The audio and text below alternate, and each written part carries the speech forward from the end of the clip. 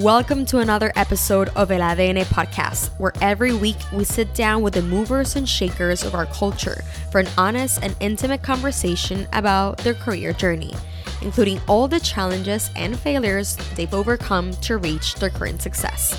I'm your host, Victoria Leandra. Meet Diana, a Puerto Rican artist and storyteller whose creations you've seen on and offline, especially within the New York City illustration community. Under her brand, COVL, she's drawn a crowd of loyal fans, leading to collaborations with Nike, Red Bull, Google, MoMA PS1, Instagram, and many more. She originally started her career in fashion show production at 21, where she worked for Oscar de la Renta, Zach Posen, and Carolina Herrera. We talked about negotiating, the metaverse, and of course, how to build a profitable business as a digital artist.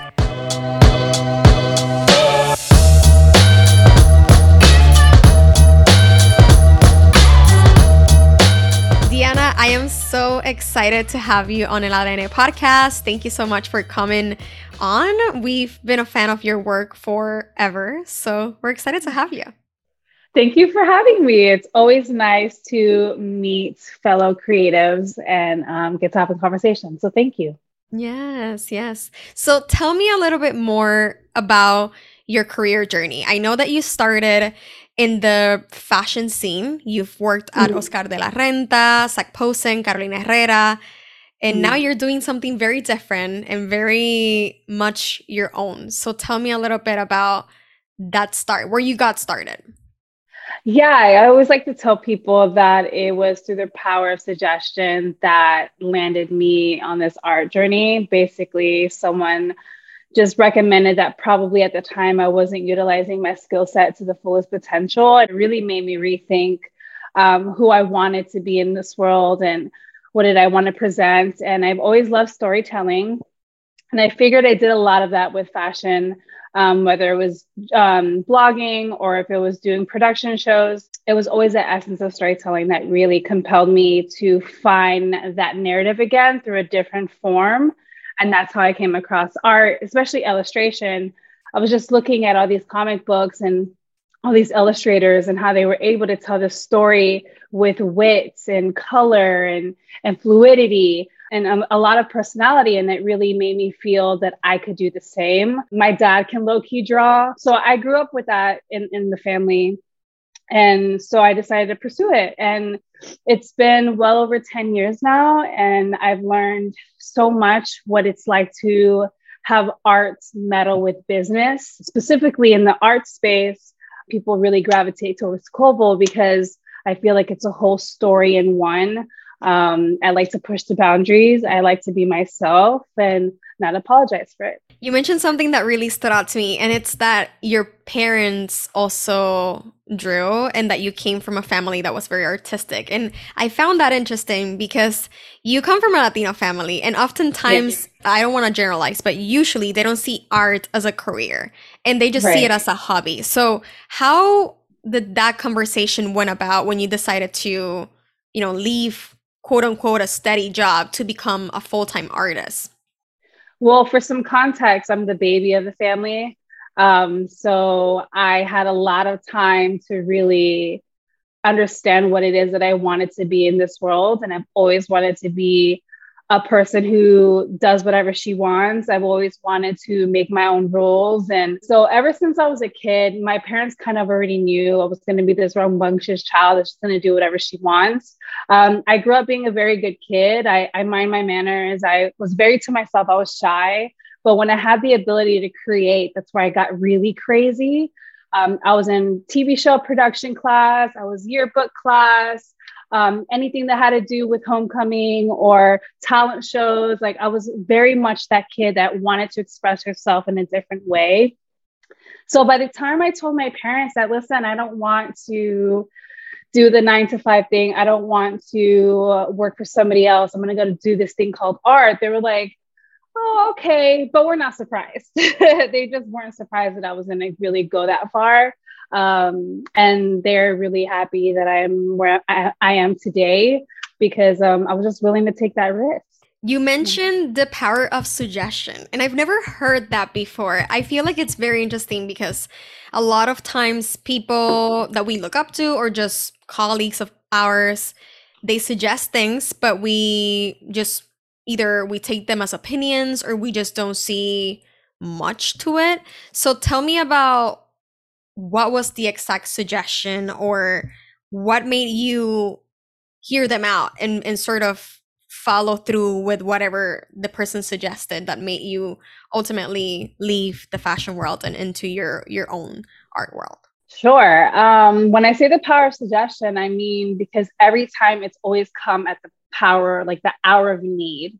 It's always been said to me in a moment where I was at intersection of something. I needed to decide, was I going to go right or left? And then out of nowhere, the suggestion came and I was like, oh, it makes all the sense. I'm supposed to go left. I've always had really close people give me the suggestion. So that's why I feel like there's more power to that, because these are people that know you. These are people that see you day in and day out hustle and do whatever you got to do to make ends meet. So they see you at the very face value. They see your potential.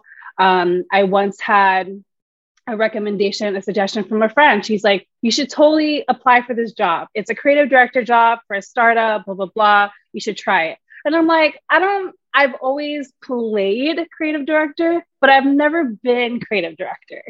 So I was like, I don't know if that's too far out of reach. But then I applied and then I got it because I had a resume, a personal resume of all the things that I love to do. The skill set was there. The practice was there. And it just took somebody to be like, you know what? I see potential in that. Let's hire you. And so I spent, the next year at this company really getting to flex my creative wings in such a more corporate kind of way. And I thought that was really cool. And then the other suggestion was when I was trying to figure out, do I continue blogging in the fashion style category, or do I completely go somewhere else and start over? And then the suggestion came, yeah, I don't think you're utilizing your skill set enough in this blogging world. I think you need to take it out there and take it elsewhere. And that's when it made me really think about where I was in life, what I wanted to bring to the table. And it's all about divine timing. I am someone that really believes in the power of the universe and the power of timing and the time of manifestation and hustling and working hard. And I really felt like those two pivotal moments really showed me a lot about myself that I didn't know I had. And I think that's all the power of it. It's beautiful to hear that you have people in your life that can sort of like zoom out, because oftentimes we're too zoomed into the work that we are doing that we don't see the bigger picture. So this goes to show that all of us have those people. We just have to either recognize them or hear them out, because sometimes we just block them and it's like, no, I have this one path, but you can take suggestions, right? Like maybe hear them out. So it's good to hear from you that you feel that way. Thank you. Once you took the suggestion and then decided to have the brand become a business, what was the first step? I didn't do any of that at the beginning. I legit quit my 9 to 5 and I just decided I was going to go straight for it. Obviously, I've learned a lot in that. I think that was one of not the biggest mistakes, but I think that was a big learning curve to think that I can just quit a very stable living and go somewhere that has no structure whatsoever. So I learned a lot within that first year. I learned that it's really imperative to have some kind of monetary plan, whether that's saving for 6 months before you quit or a year, depending on like your craft and depending on the goals that you want to hit. But I really felt that I should have saved the money before I jumped ship. So I learned a lot about that. I learned a lot about talking to clients. I think is a thing that we don't really talk about often, is how we really relate to our clients, how we speak to them. I talk to all my clients where it's like borderline friends, but borderline artists. Like I try to be very respectful. I try to communicate with them in the best way possible, making sure like all our concepts and structures are laid out. But it's just being personable at the end of the day. Like, yes, you love my work, but the reason you love my work is because of me. And I want to show you me from the moment that we start talking, whether it's through Zoom or email. So I learned about that, customer relationships. I learned about what kind of projects I wanted and did not want to take anymore, which I feel like a lot of artists have to do from time to time. When a year is up, you have to evaluate, these types of projects are not doing anything for me. Yeah, they give me money, but are they really fulfilling my cup at the end of the day? Because that ensues burnout, and that's a whole different, topic. And just learning about saving money, because what I've learned about that is at that point, I was trying taking any job just to make sure my rent was paid. And that is the worst thing I feel like any creative can do when trying to freelance. You mentioned clients, and so far you've had countless amazing partnerships with different brands like Nike, Red Bull, Google, and most of those have been thanks to some of the contacts that you have within those organizations. So, how have you been able to sort of connect so deeply with a client that they become your friend outside of work, but that they also advocate for you within a corporation? I get asked this question all the time, and I feel like people are looking for like a secret key to it. But realistically, all the relationships that I have is because I show up as myself. I am who I am on and offline. If I see you, it's love, it's family. And how I show up online, it's love, it's family. I try to make sure that who I am across all boards is me. And I feel like at the end of the day, that's what I want people to see. And if they really believe that and really believe me and my art, I feel like it's a no-brainer for them to collaborate with someone like that. You sound like you have a very clear brand identity. And again, you show up as yourself wherever you go. And I wonder for the creatives that are listening to us, do you think it's okay to sort of like take a breath and take a pause in all the creative process to sort of define who you are to then start showing up as a business? I think it's really imperative that you know who you are coming into that. Ever since I started this art journey, I've always known that I was going to always show up as myself and whatever version that is. The me coming into this year is not the same from last year. Every year is a progressive version of myself. And I feel like, right. Yeah. So I definitely think it's imperative to know yourself coming into an industry that a lot of people may feel is saturated, may feel like it's noisy. That's what's going to separate you from the jump in a crowd of people. It's knowing yourself. It's knowing that what you want to bring to the table. What's the story that you want to tell? What are your favorite colors? Let's see that. What are your favorite shapes? Let's see that. What are the things you really love to do? Let's see that. People want to jump straight to a business or a brand because right now everyone's doing it. Everyone's a brand. Even if it's someone that wants to show a day in the life of X, Y, and Z, everyone has a brand now. So the story, the core of it has to be you, because I'm not you and you're not me. And our intricacies, what makes us tick, what makes us hustle, what makes us create the craft, that is so different from the person next to you. So instead of people trying to just mimic or be whatever is successful or trendy right now, why not be you? And let's see that story. And that's the business and that's the brand. That's when that seamless connection happens, is knowing you. And then you just put yourself out into the world. And I think that's why people really gravitate towards me and what I'm doing. It's because that's my story. That's my story, is me, what I've been through, what I hope to break, the generational traumas and curses that I hope to break. And that's me. You mentioned shapes and colors. And when I hear COVL, I see like the shapes and colors. It is very distinct what you've been able to sort of put out as your brand, right? But I'm sure you also change, because we change as people, we also change as artists. So how do you grapple with like, this is who I am as an artist, but maybe I don't like orange anymore, and orange is like everywhere there in your work. So do you like internally struggle with like the change while being an artist, or do you sort of like weave through it? Because at the end of the day, you also don't want to like completely change who you are. How does that work? What's that internal debate for you? I used to have that debate a lot. But the moment that I removed the idea of perfection out of my wheelhouse of being was a moment that I'm like, every time I pick up a paintbrush or anytime I pick up my pencil or my iPad, whatever the case may be, that version of me is going to change. So there's no idea of perfection in my mind because I'm always constantly evolving. I'm always constantly practicing. I'm studying, whether that's reading something or I'm physically practicing on something. I'm always evolving. And so for me to sit here and think that the artist I was yesterday is going to be the same today, that would make me very naive because then I'm ruining my chances for growth. I want to continuously evolve. If you look at my work 10 years ago, oh my God. So it's like that artist changed till now. And every day I feel like I just get better and it's going to be a better version of me. So I never try to invite that idea into my process or into my craft. If I don't like orange today, that's fine. I might like it again next month. It's the rest and push that I'm constantly at with my work.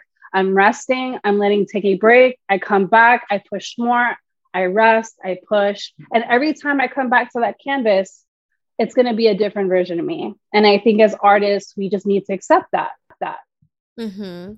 And I think, of course, for the people who are listening who don't necessarily are artists or have aspirations to become one, I think this is something that applies to all aspects in life. I feel like it's Yeah. okay. Like if you went into, for example, journalism, wanting to become a reporter, but then you have an opportunity to do some social media, it's okay. Like maybe Do learn how it. to do journalism through social media. Like it is okay to change the medium or the format. It's okay. And then maybe you go back to the what you initially wanted to do. But I heard from someone else that creativity is just playing. So like for you to keep playing within the Mm-hmm. lines or even outside the lines, but just continue being playful, basically. Yeah, I feel people think of the word they hear creative and they immediately just associate it with the arts or with design. But everyone here that works is creative because you have to solve problems at the end of the day. You got to figure out how to move A and B. That's creativity. It's problem solving at the core of it. So everyone has that creative bone. It's just how you assert it. One of the things that I love talking about in the podcast is business because oftentimes we see the success but we don't know either the numbers behind it or the behind the scenes of it all, right? So let's talk a little bit about negotiation and how do you present yourself for a negotiation and sort of like what are your best negotiation tips? That's a good one. Um, well, I mean, the only time we've had to negotiate is really just when, hmm, what are some good tips? Because I haven't had to negotiate much. Well, my manager, she is the captain of that.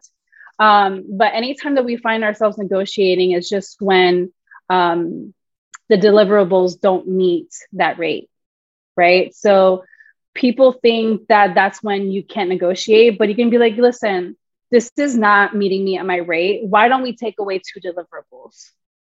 So that way the client is still getting some assets from this project and it's still meeting your rate in time. So I think that's the biggest one that I can give is that don't be afraid to be like, okay, that's fine. Let's take this away or let's add this to meet whatever rate that is. And I think presenting options too, like I've known that my manager in the past has done packages like, here's option one. This is all this rate consists of. And then this is option two. This is what the rate consists of. And then this allows the client to have options and see, you know what, I'm going to take this package because it's more value for whatever I need at that moment. Right now with everything that's been happening in the world when we take this into the corporate setting, maybe they are not giving you a salary, right? Like an salary increase right now, but maybe they'll let you work from home 3 days of Yep, the week. So, right? exactly. Or if it's a startup, they're not gonna give you more money, but they can give you a little bit of equity for the company. So it's that wiggle room of like, okay, they're not giving me this, so I'll give them this in a way. I'm sure you've walked away from brand deals, like you've decided not to take on a brand deal, how do you pick and choose the partnerships that you're going to be doing with your brand?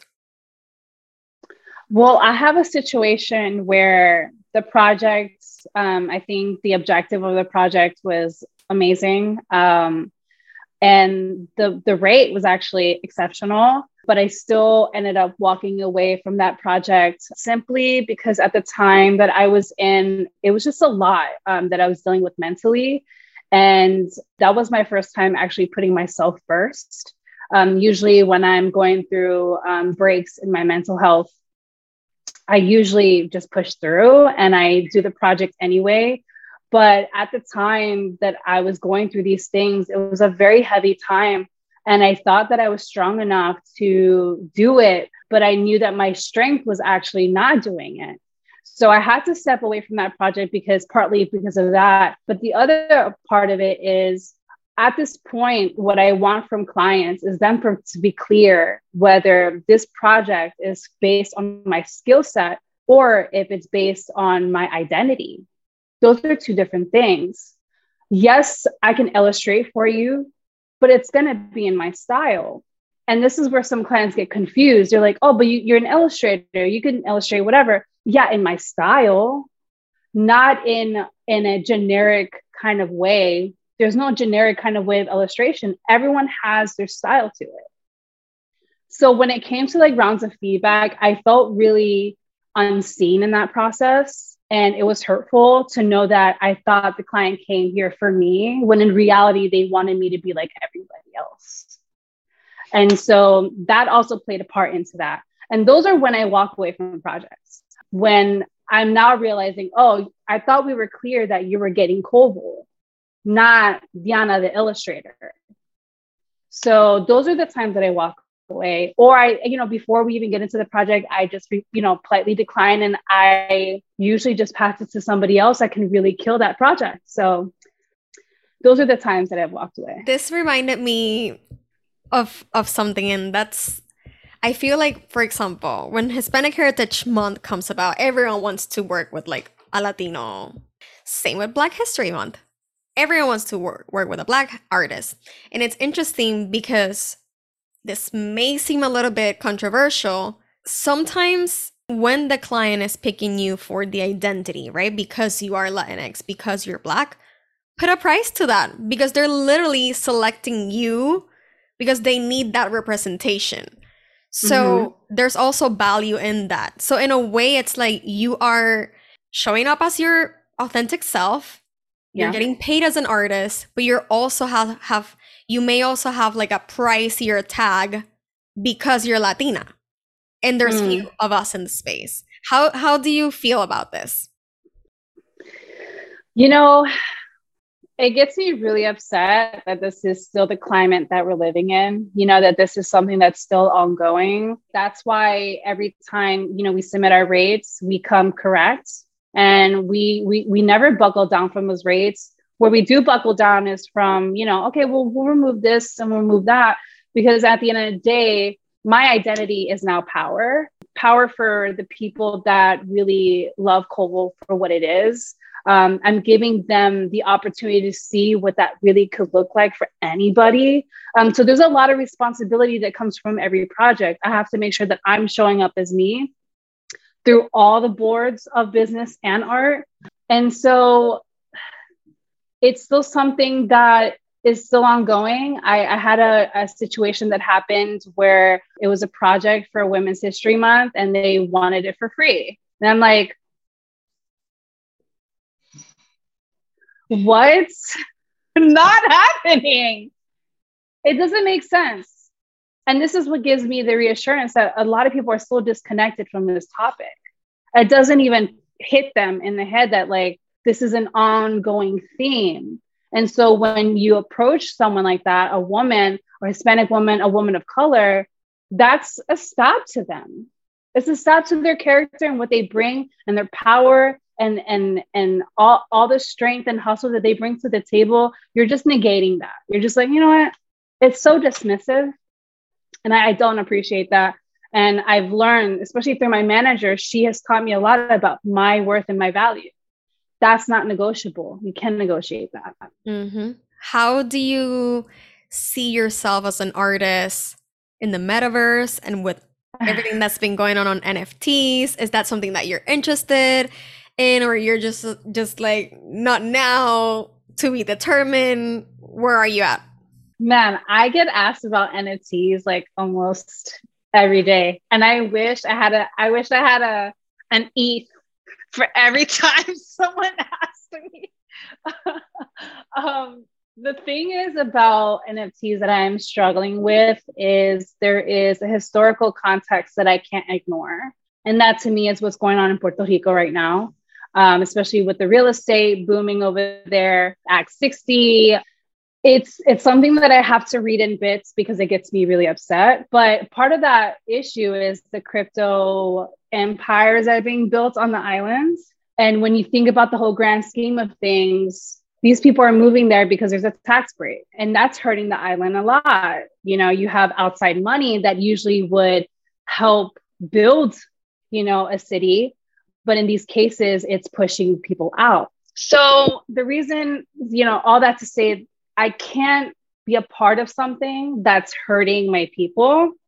I feel like that would be very hypocritical to do. And I've always been faced with the argument of, then make a lot of money, do a cool story about Puerto Rico, take all that money and put it back into the island. But I'm still supporting the white man that's behind these machines. I'm still supporting that. And I'm supporting what's happening in Puerto Rico if I take part in this right now. So it's a lot of things that I'm, fighting with. And I don't really talk about it a lot because I'm never faced with a conducive conversation. It's just always about like, but you could make money and own it. And I'm like, I'm doing that now. And I'm trying to do something that is more sustainable for the island versus just giving them money. Right. Yes. Well, I'm here for the Rico now, so I know. I understand.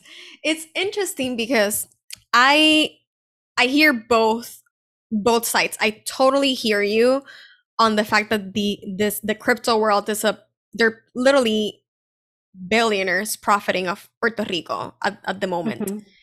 But I've also seen really cool NFT projects made by Puerto Rican artists that have been able to sort of like make a name of themselves in the space and sort of basically integrate Puerto Rican art and Puerto Rican culture into the space. And I value that as well, because I'm like, mm-hmm. The way I see it, I've always seen my career as a Puerto Rican journalist sort of coming into the US media world. And I'm trying to translate ourselves and who we are and making sure that our struggles and our culture are in those big name media outlets. So it's similar to artists in the Puerto Rican artists in the NFT world. Like, no one's talking about Puerto Rican art. Maybe let's retake our power basically and like make a space for us. So not that I hear both arguments, because there's no argument on this side. It's mostly like it's just like I've seen like cool Puerto Rican artists make a way for themselves in this really white and foreign world to us. So it's like, I think it would be dope to see you, in that space. I think we need more. Like we need more Latinas in journalism and in every single industry. Why couldn't we be in that industry? That's how I see it, in a way, like paving the way for others to come along. Yeah, for sure. And don't get me wrong. When I look at what's going on in the NFT space, I think it's fire. I think what these artists are doing is great. It's really next level shit that we're seeing. And especially in the art and design space, I really feel like that ownership and that royalty is very necessary to have. And that's why I struggle. I'm like, it's a really beautiful space. And I love seeing a lot of my friends thrive in that space.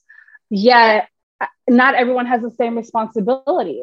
And I feel really responsible. And I'm not saying that, and I'm not saying that the Puerto Rican artists don't feel that responsibility. I'm sure they have it down locked. I'm sure they have that. I'm still learning a lot about that space. And I'm trying to see if that's something that I can do. But if I do it, it has to be, I don't know. I don't know. I hear you. It's a And I lot. love this debate. I love this debate.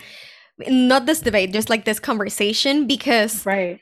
it's a struggle. Like that's a struggle for all Puerto Ricans in many industries. That's in Latinos in general. That's Yeah. the reality. Yeah. There's this it's not like I know much about NFTs and metaverse, but I'm learning. But there's this thing called the roadmap, and I hear that you want to be like super responsible with your roadmap, and it's not like you just want to make yourself rich or give back money to the island, but you want to have a purpose if you decide to go into it. And that's what's beautiful to me, that you are purposeful. Like you're very clear with what you want to achieve with your art, and you're not creating for the sake of creating or creating for the sake of making money, which a lot of NFT people are. But that's another conversation. So it's cool. It's cool. I really appreciate that. I feel like I can feel like a lonely space sometimes, because I'm like, yeah, I want to take part in things, but at the end of the day, I still have to adhere to what my standards, and I have to respect my morals. I have to respect my legacy. Like I have to think about my family's legacy, and there's a lot that I feel like I carry. So I'm just like, I have to just be mindful of everything that I do. So I really appreciate you saying that. Yeah. No, and when you say legacy, I think that's important, because oftentimes I think about that a lot with just like some other colleagues. I've always been the only Puerto Rican, one of like two or three Latinas in the newsroom, and like the only Puerto Rican. So every time that they're talking about Puerto Rico or Puerto Rico's in the news, like I was in newsrooms when Hurricane Maria was happening, when the earthquakes were happening, when Ricky Renuncia protests were happening. And if I wasn't there, those things would have not been covered. So Wow. that's what I always keep in mind. If not me, who, in a way? Because we have the access to these spaces. All this to say, if you have the access, if you have the power, or a little hint of it, right? Because we think we don't have the power, but we have more power than we think. Exactly. A little dash of it. Unstoppable. Disruption.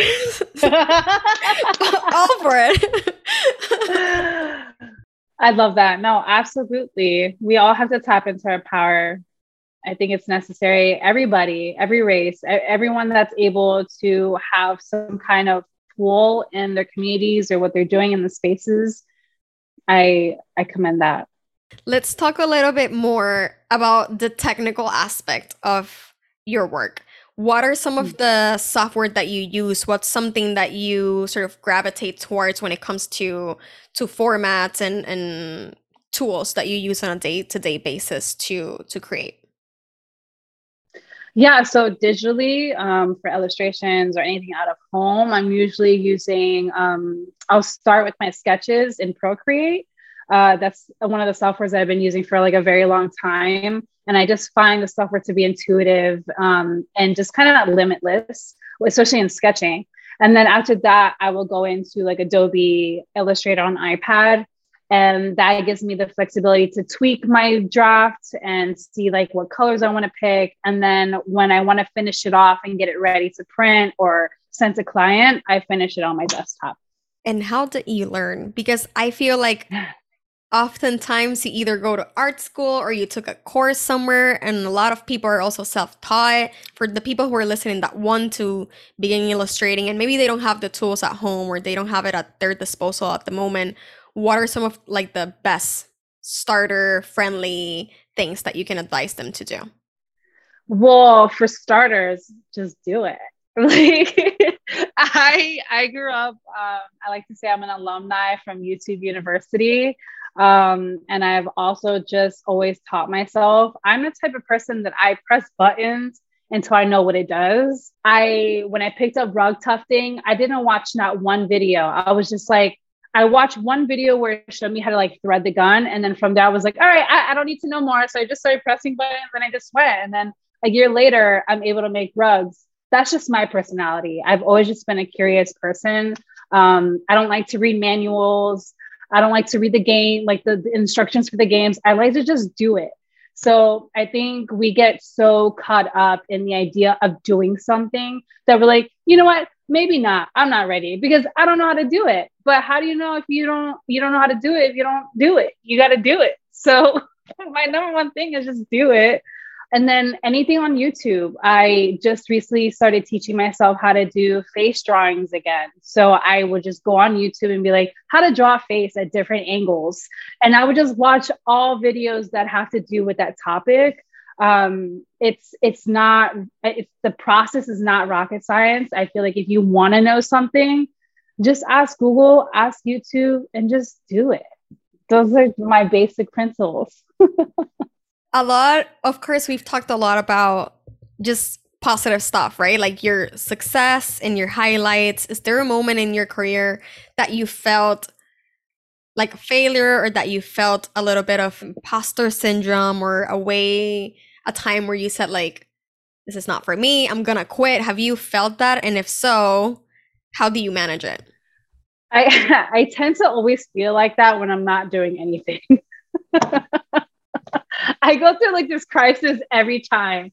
Every time I sit down for 5 minutes or 2 days, I'm like, my life is ending and I need to figure out my next move. It's so dramatic. I deal with imposter syndrome all the time. I don't know, not one person that does. And people feel like imposter syndrome, like someone saying, you're not able to do that. I think it's when your mind is like, okay, we never been here before. So you mean to tell me we're going to push it out a little further? Okay, let's try. That's imposter syndrome, because it's like, I've never been here before. You're trying to push the limits on what I'm doing right now, and it's scary. That's when I feel like imposter syndrome is like, well, we're going to just try something. Let's just try it. So I think imposter syndrome gets like a negative rep, but I just think it's yourself questioning your next move. Like, okay, you want to push this idea a little further. How can we get there? And then that's where creativity comes in and be like, okay, we can get there if we, and then trying to problem solve it.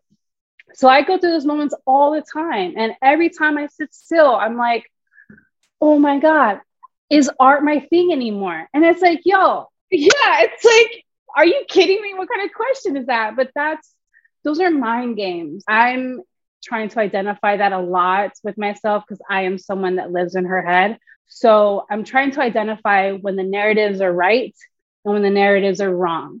And if I can differentiate those two narratives, then I know that I'm okay. I'm fine. And it's just the process of it all. That's the point of creating. You want to create to push more out of you every time you do it.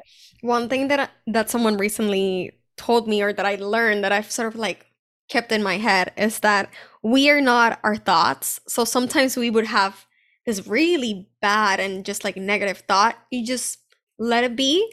Entró y se fue. That's it. You don't need to be like, don't believe you're great, but also don't believe you're like awful. You just are, in a way. We just are, and we show up as, that sounded very like transcendent. I like it. I like where we're going with this. And that brings me to my meditation. Like, my meditation was teaching me the other day, when you have intrusive thoughts, you have to tell your mind, thank you, but not today. and then those thoughts go away. And that's all I did that day. I was like, thank you, but not today. Oh, you too? Not today. We have to train our mind. It's so easy for our minds to fall onto the negative. I think just by human design, that's how we're wired. But the whole point of meditation is rewiring your thoughts, rewiring the way you process thoughts, how they come in and come out. And so that's something that I've been learning, is that, like you said, we think, but we're not our thoughts. And when you have an intrusive thought, one that's really nasty and just wants to come at you, thank you, not today. Oh, yeah. Diana, what will you tell your future self? Oh, my future self? Wow. What would I tell my future self? I don't know. I can be very brutal with myself. So I would say, don't fuck this up. Like, I'm doing the work now so you can live abundantly later. Like, do not take your blessings and throw them away. Beyond your work, How do you want to be remembered? Wow. I was recently thinking about one of my friends, Jamerson, and I was just thinking about like how he always is so happy to be where he's at in that moment. Anytime that I've seen him out and about, it's always been like, that man is so happy to be where he's at today. And I think there's a lot to learn about that. Again, going back to someone that lives in her head, I often forget about my surroundings. Sometimes I have to like take a step back and be like, I built this.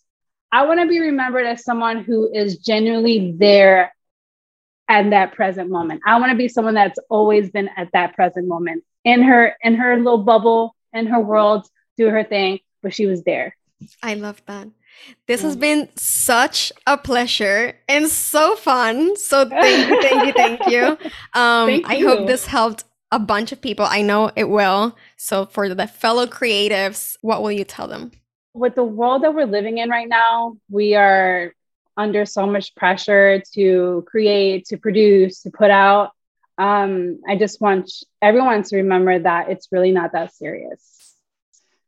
Slow down when you need to slow down, speed up when you need to speed up, pause when you need to pause, because it's not that serious. And that's something I tell myself. Yeah.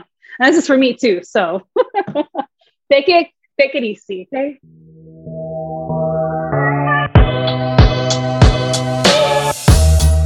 Here are my top takeaways from our conversation.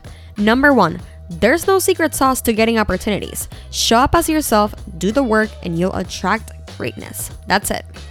Number 2, digital artists in the NFT and metaverse space have an opportunity unlike any other. But for Boricuas, it's more complicated than that, and it's worth having that conversation. And number 3, University of YouTube is a thing, and it's free, so you don't have any excuses for why you are not currently learning what you want to learn more about. Thank you so much for listening. Gracias, mi gente. Be sure to follow, subscribe, and leave us a review. That's so helpful and exciting to us. If you learned something from this episode, share it with a friend. I'm sure they'll enjoy it as well. We drop new episodes every single Monday morning, but you can always find us on Instagram at El ADN Podcast. And before you leave, we want to hear your takeaways from today's guest. Share with us via Instagram stories, and don't forget to tag El ADN Podcast and Victoria Leandra for a regram. El ADN Podcast is executive produced and owned by your host, Victoria Leandra, and edited by Jasmine Plata.